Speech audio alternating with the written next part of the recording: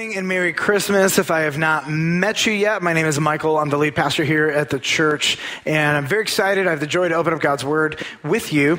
Something has happened over the years at Christmas. I listen to the questions that people ask, and what I have come to learn is that many in the room don't know common Christmas vocabulary. So we use these words, and lo and behold, they fly over a lot of people's heads. So what I want to do is I want to take a moment on the front end of the sermon, and we are going to have a Christmas terminology quiz. You will be competing with the person to your right and to your left, and you can figure out what the prize is. And we are going to test your Christmas knowledge and expertise. So you ready? All right, here we go. Number one, Advent. Is it a biblical name for Jesus? Don't laugh. I'm trying not to laugh so that I don't give away the right answer. Is it a short season of preparation for Jesus' birth, or an event that goes into your attic that reminds us of Jesus? Do you have you've got your answer, Jonathan? Do you have your answer? The correct answer is 2. Good job. Advent lasts for 4 Sundays. It starts 4 Sundays before Christmas. It culminates on Christmas Eve. And Advent goes all the way back recorded time to the 4th century. That's the first recording of it. Probably existed before that, but it's an opportunity to remember what Jesus did for us, but also to build the anticipation for the inevitability of the second coming. Jesus came once, fulfilled millennia of promises as the people of God waited, and then we know again as he has apparently waited millennia for the second coming, but we know for certainty that he's not on our timetable and that he is coming back again, and so we wait with anticipation. Word number 2, incarnation. A beautiful flower that represents the birth of Jesus. I am married to a florist. There we go. Number 2, spirit taking the form of flesh. Number 3, a magical spell used by the Magi to find Jesus. Do you have it? No. Number 2 is the answer. Incarnate, to become incarnate or incarnation, is when something non-bodily, spirit, takes a bodily form. So when Jesus, who is eternally pre-existent, becomes flesh as he is born, conceived and born in Mary, that is the incarnation. It is him, God, becoming flesh, incarnation. Now, for the rest of your lives, you will know what the word incarnation means. Number 3. Saint Nicholas. Number 1, a pastor who defended Jesus. Number 2, a fairy tale character. Number 3, the owner of the stable where Jesus was born. You got it? We'll go number 1. I'll tell you the story, the tradition of St. Nicholas. 325 AD, there was the Council of Nicaea. That is a true story. The Council of Nicaea was a gathering of 100 plus pastors from around the known world at the time. And there's St. Nicholas for you. Punchline given. So what happened, there was a dude named Arius, and what Arius did is he was promoting a false gospel and false views of who Jesus was. In fact, what Arius did is Arius would say that Jesus is not eternally pre-existent, but that when Jesus was born, that's when he was created. Of course, this is heresy. It is unbiblical. And so they gathered at the Council of Nicaea to address primarily this and a couple other issues. And out of the Council of Nicaea came the Nicene Creed, which you might be familiar with. And apparently, this rumor has it that St. Nicholas was there, and he was so frustrated with Arius that he got up and he punched him in the face. And so you will find during Christmas is memes like this: St. Nicholas, I came to give presents to kids and to punch heretics, and I just ran out of presents. So you'll typically notice this from your more theologically inclined friends, and for us, this stuff's great humor, and this is what makes this delightful about Christmas. Okay, did he actually do it? We don't know. I think so. I'll go with yeah. It feels good. That's how we make decisions about the past. All right, number 4, the word holiday. Number 1, a Christian term combining the words holy and day, used for Christian religious days. Number 2, a term used in secular culture as a catch-all to not offend various religions. Number 3, an annual event to increase profit margins for business. The answer is all of the above. I'm so proud of you guys. Like, you're so smart. This is good. So let's shift gears a little bit. Christmas has become sort of a challenge for sincere Christ followers. And the reason it's become a challenge is because what once was a holy day or even a holy season has now become, in the most secular sense of the word, a holiday. And we find this is it really is a catch-all term to not offend people. We also find that it's just really an opportunity for people to make a lot more money. Now, if you have a business where you make a lot more money during Christmas season, I don't care. What I do care most about is your heart. What I do care most about is the object of your affection, adoration, and worship. That's what most concerns me. And so what we find, though, is that for people who really want to honor Christ and follow him, we have the joyful obligation to reframe this Christmas season in our homes and in our churches. And so Christmas for Christians is a time to, number one, intentionally remember what God has done through feast, storytelling, ritual, and song. By the way, you go back millennia, and this is how God would call his people to remember great acts of salvation so that they would not forget it, their children would not forget it, and for generations, the people of God would not forget these things. So take the story of Passover. It happened 3,000 years ago. God saved the Jewish people from Egyptian slavery, brought them into the promised land. And here's what he commanded them to do. He commanded them, every year you come together and you remember. And here's what you do. You have a feast. You eat together. Praise God for them. And anybody else like planning some incredible food at Christmas time? It's biblical. That's what I say. Eat, eat, eat. Number two is they would tell the story. And the reason they told the story is because they didn't want the story to become mythology. And so they would retell the true story of what really happened. And that's why the prophets would write down the happenings, the great works of God in Scripture, so that we could have these things preserved, so that when we open up the Word of God with our kids and our grandkids and our great-grandkids, we're retelling the true historical stories of the great acts, interventions, salvation stories of God in history. Why? Because we are so prone to forget it. All of us. And so we retell the story and we hand it down from one generation to generation, fighting mythology. We have rituals and traditions and things that we do. And part of the church calendar for literally now, it seems to be 1,600 years, has been this season of Advent, which is preparation. And it's almost like a reenactment of the multi-millennia waiting of the people of God for the first coming. It also prepares our hearts for the second coming. But we have these rituals and traditions that we follow to make sure we don't forget the most important parts of the story. We have songs. If you go back to Passover, Psalms 113 to 118, they're the Passover Psalms.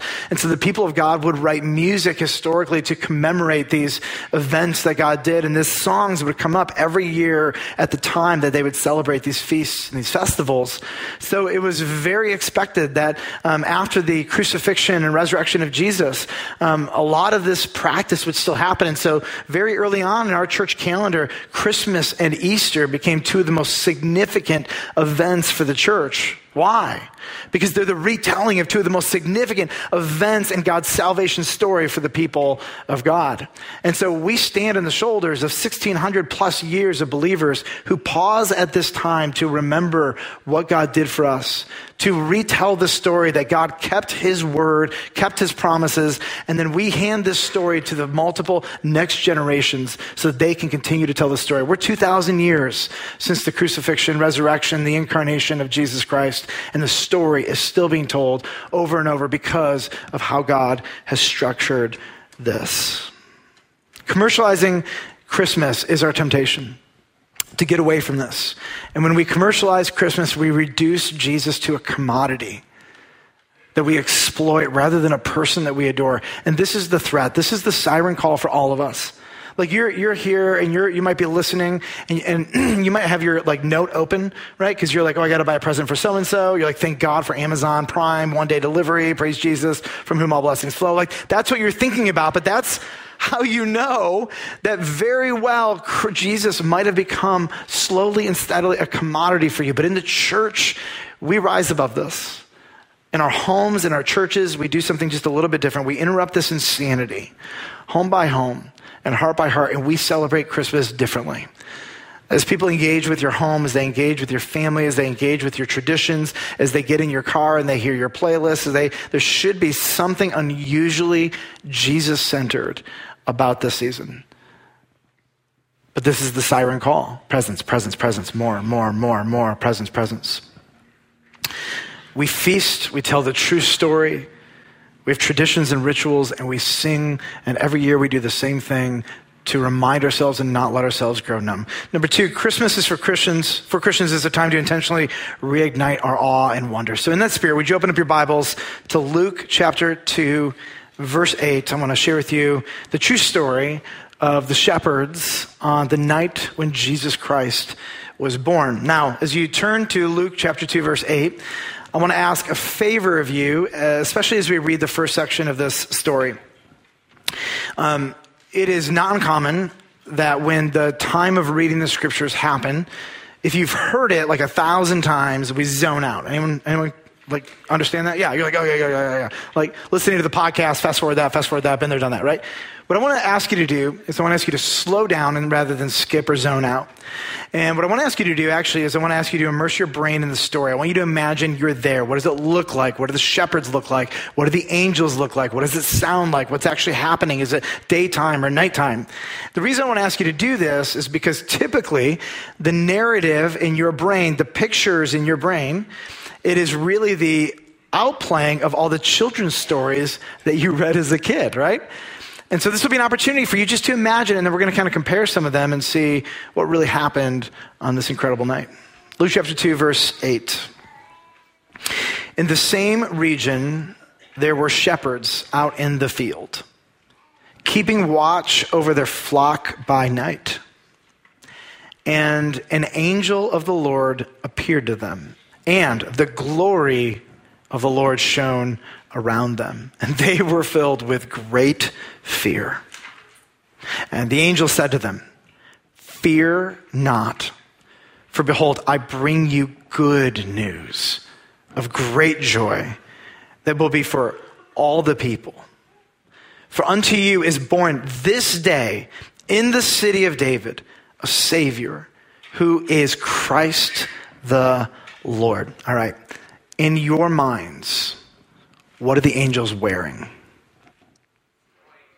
White robes, right? Choir. Isn't that what goes through your brain? Here's what's interesting. If you've been with us at Village Church, like every year I say the same thing, and it's like one of my favorite little like insights into the Christmas text. It is probably not white robes. In fact, the shepherds and Luke's accounting of this reference the angels as military or military language. And somehow by the way they were seen or viewed or what they were wearing, it communicated some sort of angelic army regalia. I don't know what it is, but I want to see it. And I guarantee you it's cooler than any nation on earth. But that being said, there was something about what they saw as they retold the story that caused both them and Luke to recount them as a host, which is purely military language. So I don't know what they were wearing, but definitely I don't think it was like a white flowing robe. Okay, in your mind's eye, as the glory of the Lord shines around them, what does the glory of God look like? Oh, you're so like theologically grounded. I love this. So like go back to the book of Exodus and Moses is like, "I want to see your glory." And God's like, "That's adorable. You can like see maybe like the shadow of my back or something." And so Moses gets like this just minor glimpse of the glory of God. And he ends up radiating this light, this glory of God as he comes down the mountain, right? And you get to Paul. He sees Jesus Christ and he's blinded by this incredible bright light. 1 Timothy chapter 6 verse 16 says that God dwells in unapproachable light, right? And so what you find here is that the glory of God is this brilliant, unbelievably blinding, unforgettable, brighter than the sun, amazing, unforgettable, bright light. Isn't that cool? Like this is going to be an unforgettable experience for these men. Verse 12, it says, "This will be a sign for you. You will find a baby wrapped in swaddling cloths and lying in a manger." All right, because you've heard that so many times, what I want to do is I want to just take a moment back. I have written the Michael Standard Translation of this.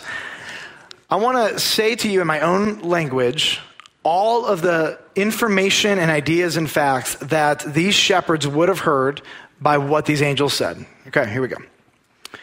Don't be afraid. I'm not going to kill you, though I could.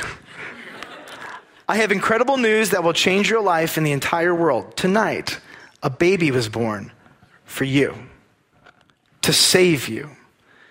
He was born in Bethlehem, the city of King David, just around the corner, just as God promised for thousands of years in Scripture. This baby is the one that you and all Israel have been waiting for, chosen by God to free you. But hear this. He's not just a baby. He is literally our God incarnate. Yahweh has taken flesh. Here's how you know it will be him. He'll be in a barn, wrapped tightly like a servant's baby. He'll be lying in an animal's feeding trough, and his mother will be unmarried. Like, that's how they received it. That's different than just the flowy poetry that you're used to, isn't it? That's the content and the oomph of it. Now, let's talk for a moment about how royal babies in England are born and what happens the moment they're born. This is crazy. The moment a baby is born, a royal baby in England, the town crier, who looks just like this is true, hilarious, looks like a pirate. He goes around London declaring the birth. Then, the Tower of London, a 62-gun salute. In Green Park, they fire off 41 guns. Major landmarks post massive announcements all over the city. A special blanket is made to wrap the baby. The baby is then publicly presented to the crowds wherever it has been born. The child then gets baptized or christened in an ornate golden bowl. Here's the actual bowl that they baptize or christen them in. And the water from this bowl can only come from the Jordan River in Israel. When you expect if God, the most majestic, glorious, all-powerful, beautiful, entertaining, mesmerizing being in all the universe was going to be born, that there would be like, I don't know, fanfare or something a little bit, right? Even the glory that shines is a couple miles away from the actual baby himself. And here's what we find. This is going to be a sign for you. You'll find a baby wrapped in swaddling cloths, lying in a manger. Jesus, in his first coming, did not just come in humility. Jesus came in utter humiliation. And he would come in the same way that he would go. He didn't just die in humility. He would die in utter and total humiliation. I mean, these shepherds are going to find a mother whose reputation is that of a whore. The father was illegitimate. Jesus was a cultural embarrassment. This isn't in my script how I would do things. But then again, God never plays by my script because he's always up to something a little bit better and more beautiful. Verse 13 says this, suddenly, like shockingly, like there's one and now there's a whole host in their army regalia. And there was with the angel a multitude of the heavenly host praising God and saying, glory to God in the highest, and on earth peace among those with whom he is pleased. Question. Are you sure the angels are singing here? Because the text never says it. What would you imagine a group of militiamen, would you imagine them chanting or singing? Chanting, don't get me wrong, they are praising, but praising isn't always singing. Now, if I get to heaven and God plays the MP4, whatever, I was going to say VHS, but that doesn't work. How old are you, Michael? I'm not that old. The DVD, the Blu-ray 3D, whatever it is when I get there, and they sing great. I'm not saying they didn't. I'm just saying it doesn't say that, and we do fill in the blanks a lot with our own versions, which is why it's sometimes so fun to just sit in the text and remove kind of all your preconceived notions and let it speak to you. But here's what we know. There was a lot of them. It was unbelievable, and I want to know when I get to heaven exactly what happened here. Verse 15, when the angels went away from there into heaven, the shepherds said to one another, let us go over to Bethlehem and see this thing which the Lord has made known to us. And this is honestly the only appropriate response when you hear God became flesh to save you. Now, there are inevitably, it's Christmas time. Some of you were dragged here by your family. Like, you don't want to be here. Like, this is a Christmas present. Your presence here is a Christmas present to someone in your family.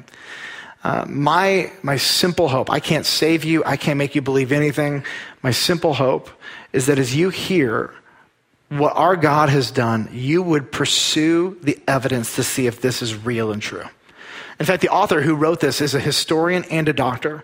And he wrote the book of Luke with the objective that he would crush the concept of mythology.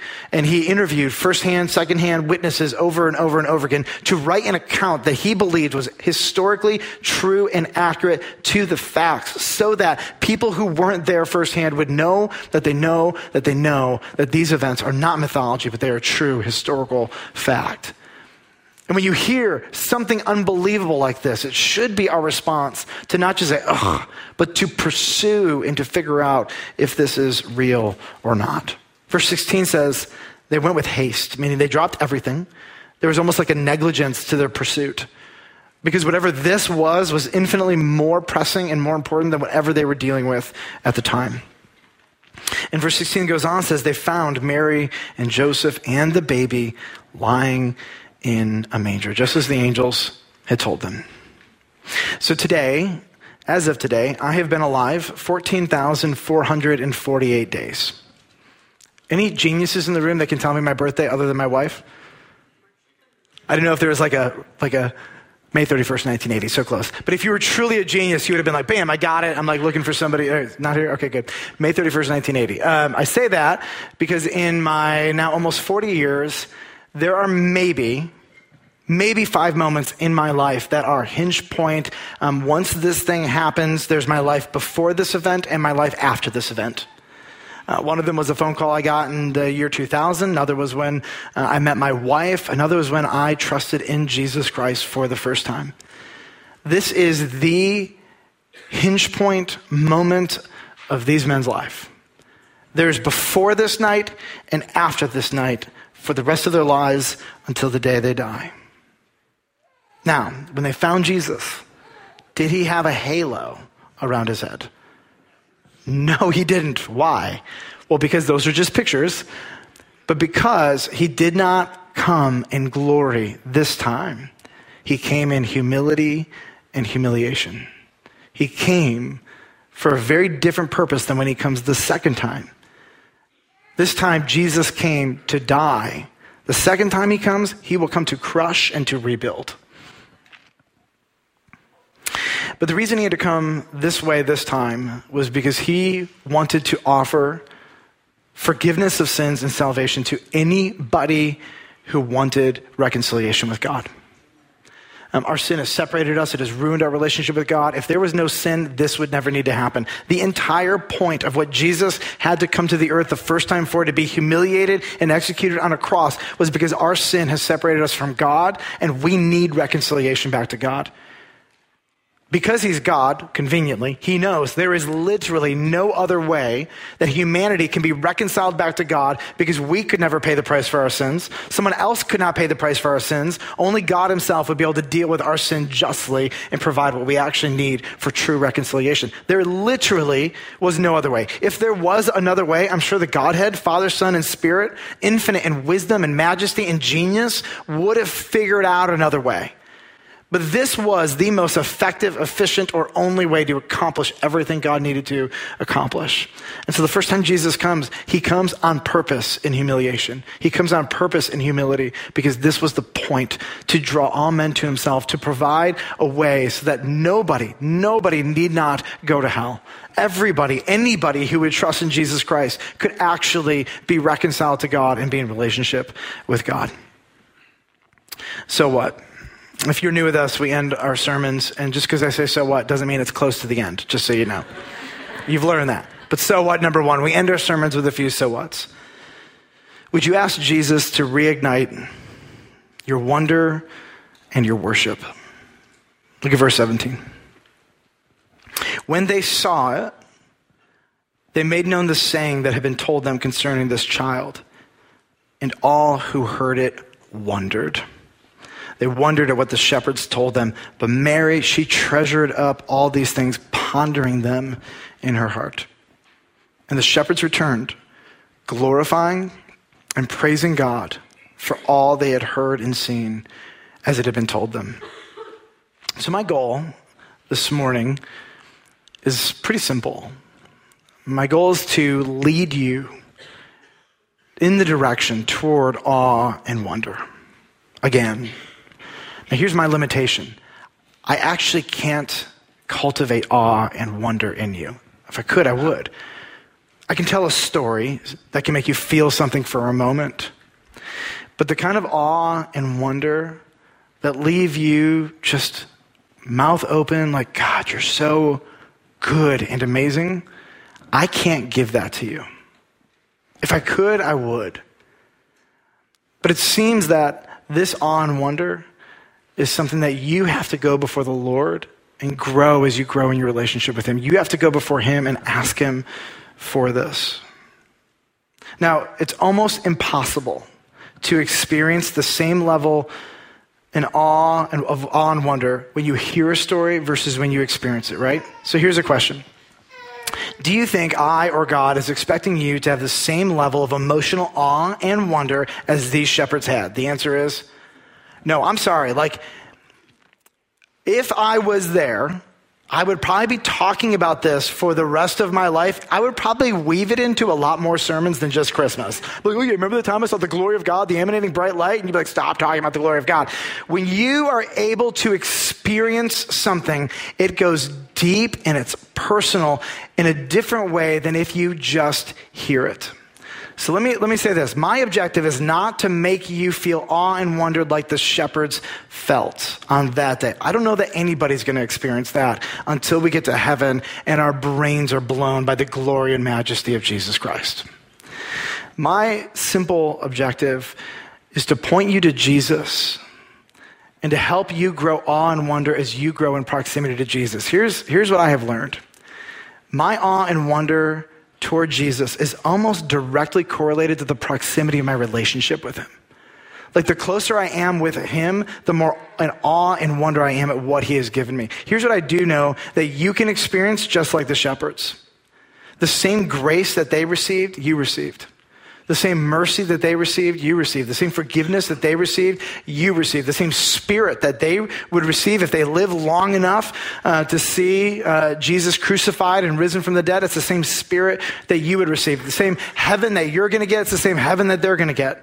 The same beauty of salvation that they were given, it's the same beauty that you were given. And what I find is that relationally, just one-on-one, I'm not talking about salvation, just relationally, the more we neglect Jesus in our personal life, the less awe and wonder and gratitude we have toward him. You know this to be true. You know this to be true. And so what I found is that the solution to awe and wonder at Christmas is pursuing Jesus and relationship with him as my God and my Savior. That is one of the most remarkable solutions. It's spending time in his word and with his people and worshiping, and it has a direct correlation on our ability to have awe and wonder. And yet, here's what I know. For many of us, if not most of us in this room, we get to Christmas and we're like, another Christmas series, another Christmas sermon. But this is the point. The people of God take the most remarkable events in salvation history. We put them in our calendars and we make sure we celebrate and remember them. Let me tell you this, every year on your birthday, right? You don't want people to be like, oh my gosh, it's his birthday again, right? We are celebrating our God and our Savior, and our proximity and love and appreciation for him really does have a profound effect on our ability to experience awe and wonder. If your lack of awe and wonder is there, my guess is that it's because your relationship with God has been dry lately. I can also say this. You will never, ever experience awe and wonder until you have personally experienced relationship with God through faith in Jesus. Like whatever desire for awe and wonder at the goodness of God I could have for you, the biggest roadblock is your personal faith in Jesus Christ. Because until you trust in Christ, you will never experience even an ounce of the awe and the wonder that these shepherds experience. You will never be able to make sense of your Christian friends and why they're so in awe of how good God is and why they love to worship him and why they talk about his goodness. And when they think about his mercy and forgiveness, they're just like, oh, he's so amazing. Like that to you is foreign, and it will always be foreign until you personally experience salvation and grace and mercy through faith in Jesus. So I want to ask you this Christmas, this is the point of the season. Have you trusted in Jesus Christ for the forgiveness of your sins? Because if you haven't, there will be no real awe and wonder the way God intends it to be. Number 2, celebrate Christmas as a holy day, not a holiday. I just want to encourage you, eat, celebrate, gather your family together and enjoy. Somehow holidays sometimes get stolen of their joy. I'm telling you, the people of God, we are a feasting, rejoicing people. Lean into that. If you have a home, build something where people can come together and eat and make it centered on the person of Jesus Christ. Tell the story. Retell the story. Tell the story in a way your kids can understand. Have your kids tell the story. Open up the Word of God. Read it out loud. Make sure you hand off not the myth, but the true historical account from one generation to the next and to the next. And give that next generation the command to make alive this story for the generation coming after them. Never let them forget that these are the stories that define our life. These are these massive God interventions in history that have transformed humanity as we know it. We will not forget these things. Tell the story. Rituals and traditions, the church is not opposed to them. It's when these rituals and traditions take the place of the gospel, it's a problem. But we are a people who have habits and rituals. I don't know what your familial habits are. Find them, make them up. Do something beautiful, but have it all point to Jesus so that we can take these memorable moments and instill in our children and grandchildren the truth of who God is. Sing. I love every Christmas around right after Thanksgiving, we started singing Christmas songs, and we sing Christmas songs in this church that point people to Jesus and who he truly is and what he's done for us. But song has a way of just binding our hearts together, putting melody to truth, makes it memorable, and it sears it into our hearts and into our minds. And so what you play on the radio during Christmas, how you think about your home, what you think about church, how you approach Christmas Eve, all of this is a part of feasting and storytelling and ritual and song. And this is how we take this beautiful truth and we retell it for the next generation to love and to personally own, so that they can retell it for the next generation to love and to personally own. So now as we close, I want to end with verse 10. I want to come back to this. Verse 10 says this: fear not. I think it's verse 10. Anyways, fear not. Whatever verse that is, Josh. And he starts off and he says, fear not, because number one, seeing an angel is petrifying in and of itself. But number two, I want you to catch the implications of this. In the moment when these shepherds see the angels, everything is topsy-turvy. This is the unforgettable moment of their life. But as they leave, after they meet Jesus and they go home, a thought is going to inevitably hit them. If this is the Savior, then here's what this means. Rome, the world's superpower, and their brains, this is how they're going to put this together, is going to have to be turned upside down. And Jesus, this baby, is going to grow to be a man that's going to lead a revolution, and there's going to be bloodshed and war on a global scale. Like, those are some of the thoughts that are going to be going through these shepherds' head. Let me tell you why. Because they didn't have this enormous theological development like we have right now. They understood that there would be a suffering servant, but they also understood that the Messiah was going to take over the world and usher in global peace. They didn't have theological categories that these things were going to be like separated from each other by at least 2 millennia.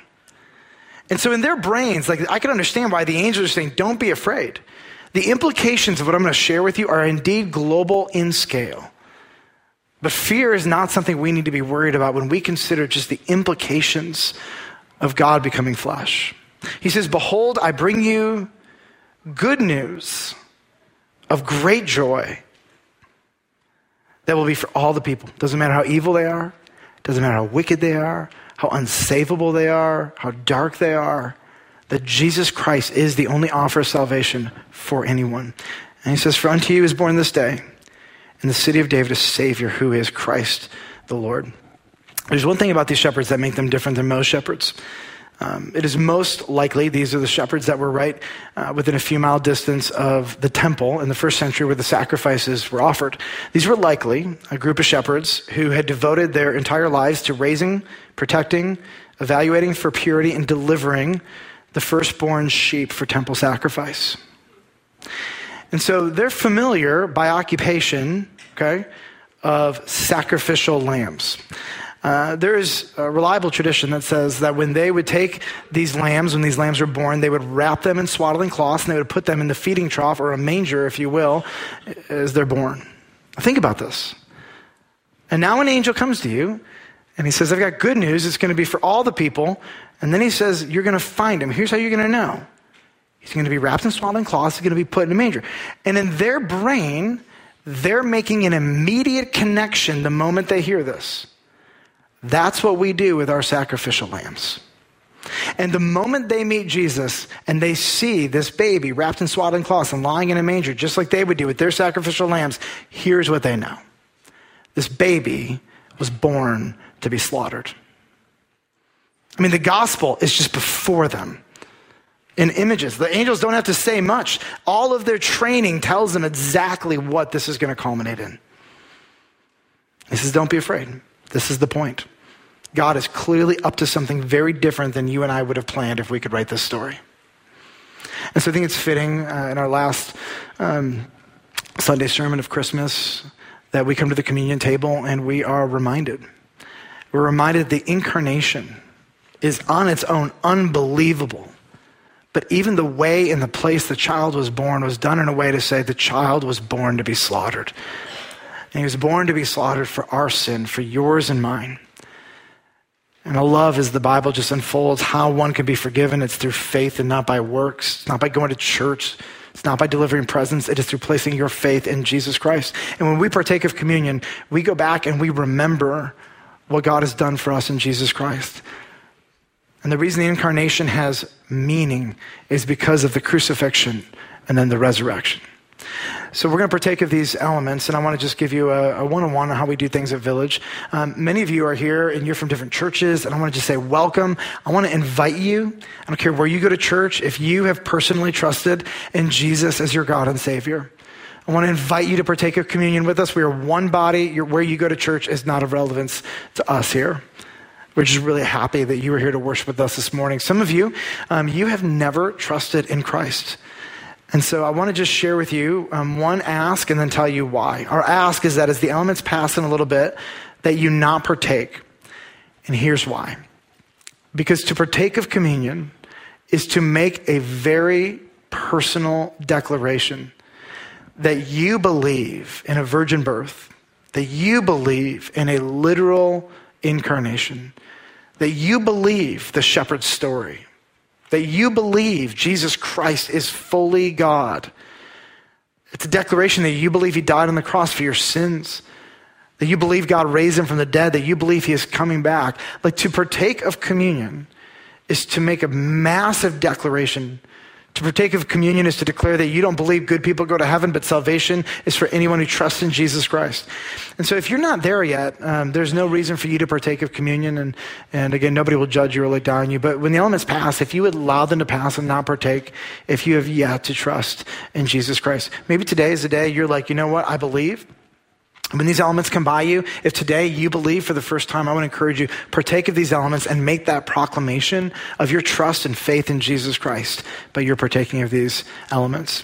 So we're going to have a time of silence. It's an opportunity for you to pray, to talk to God, to thank him, to confess to him. I'm going to pray. We're going to sing as the elements are passed out. If you'd hold on to the elements at the end of the song, we're going to partake together as a symbol of our unity in Jesus. So let's have a time of silence together.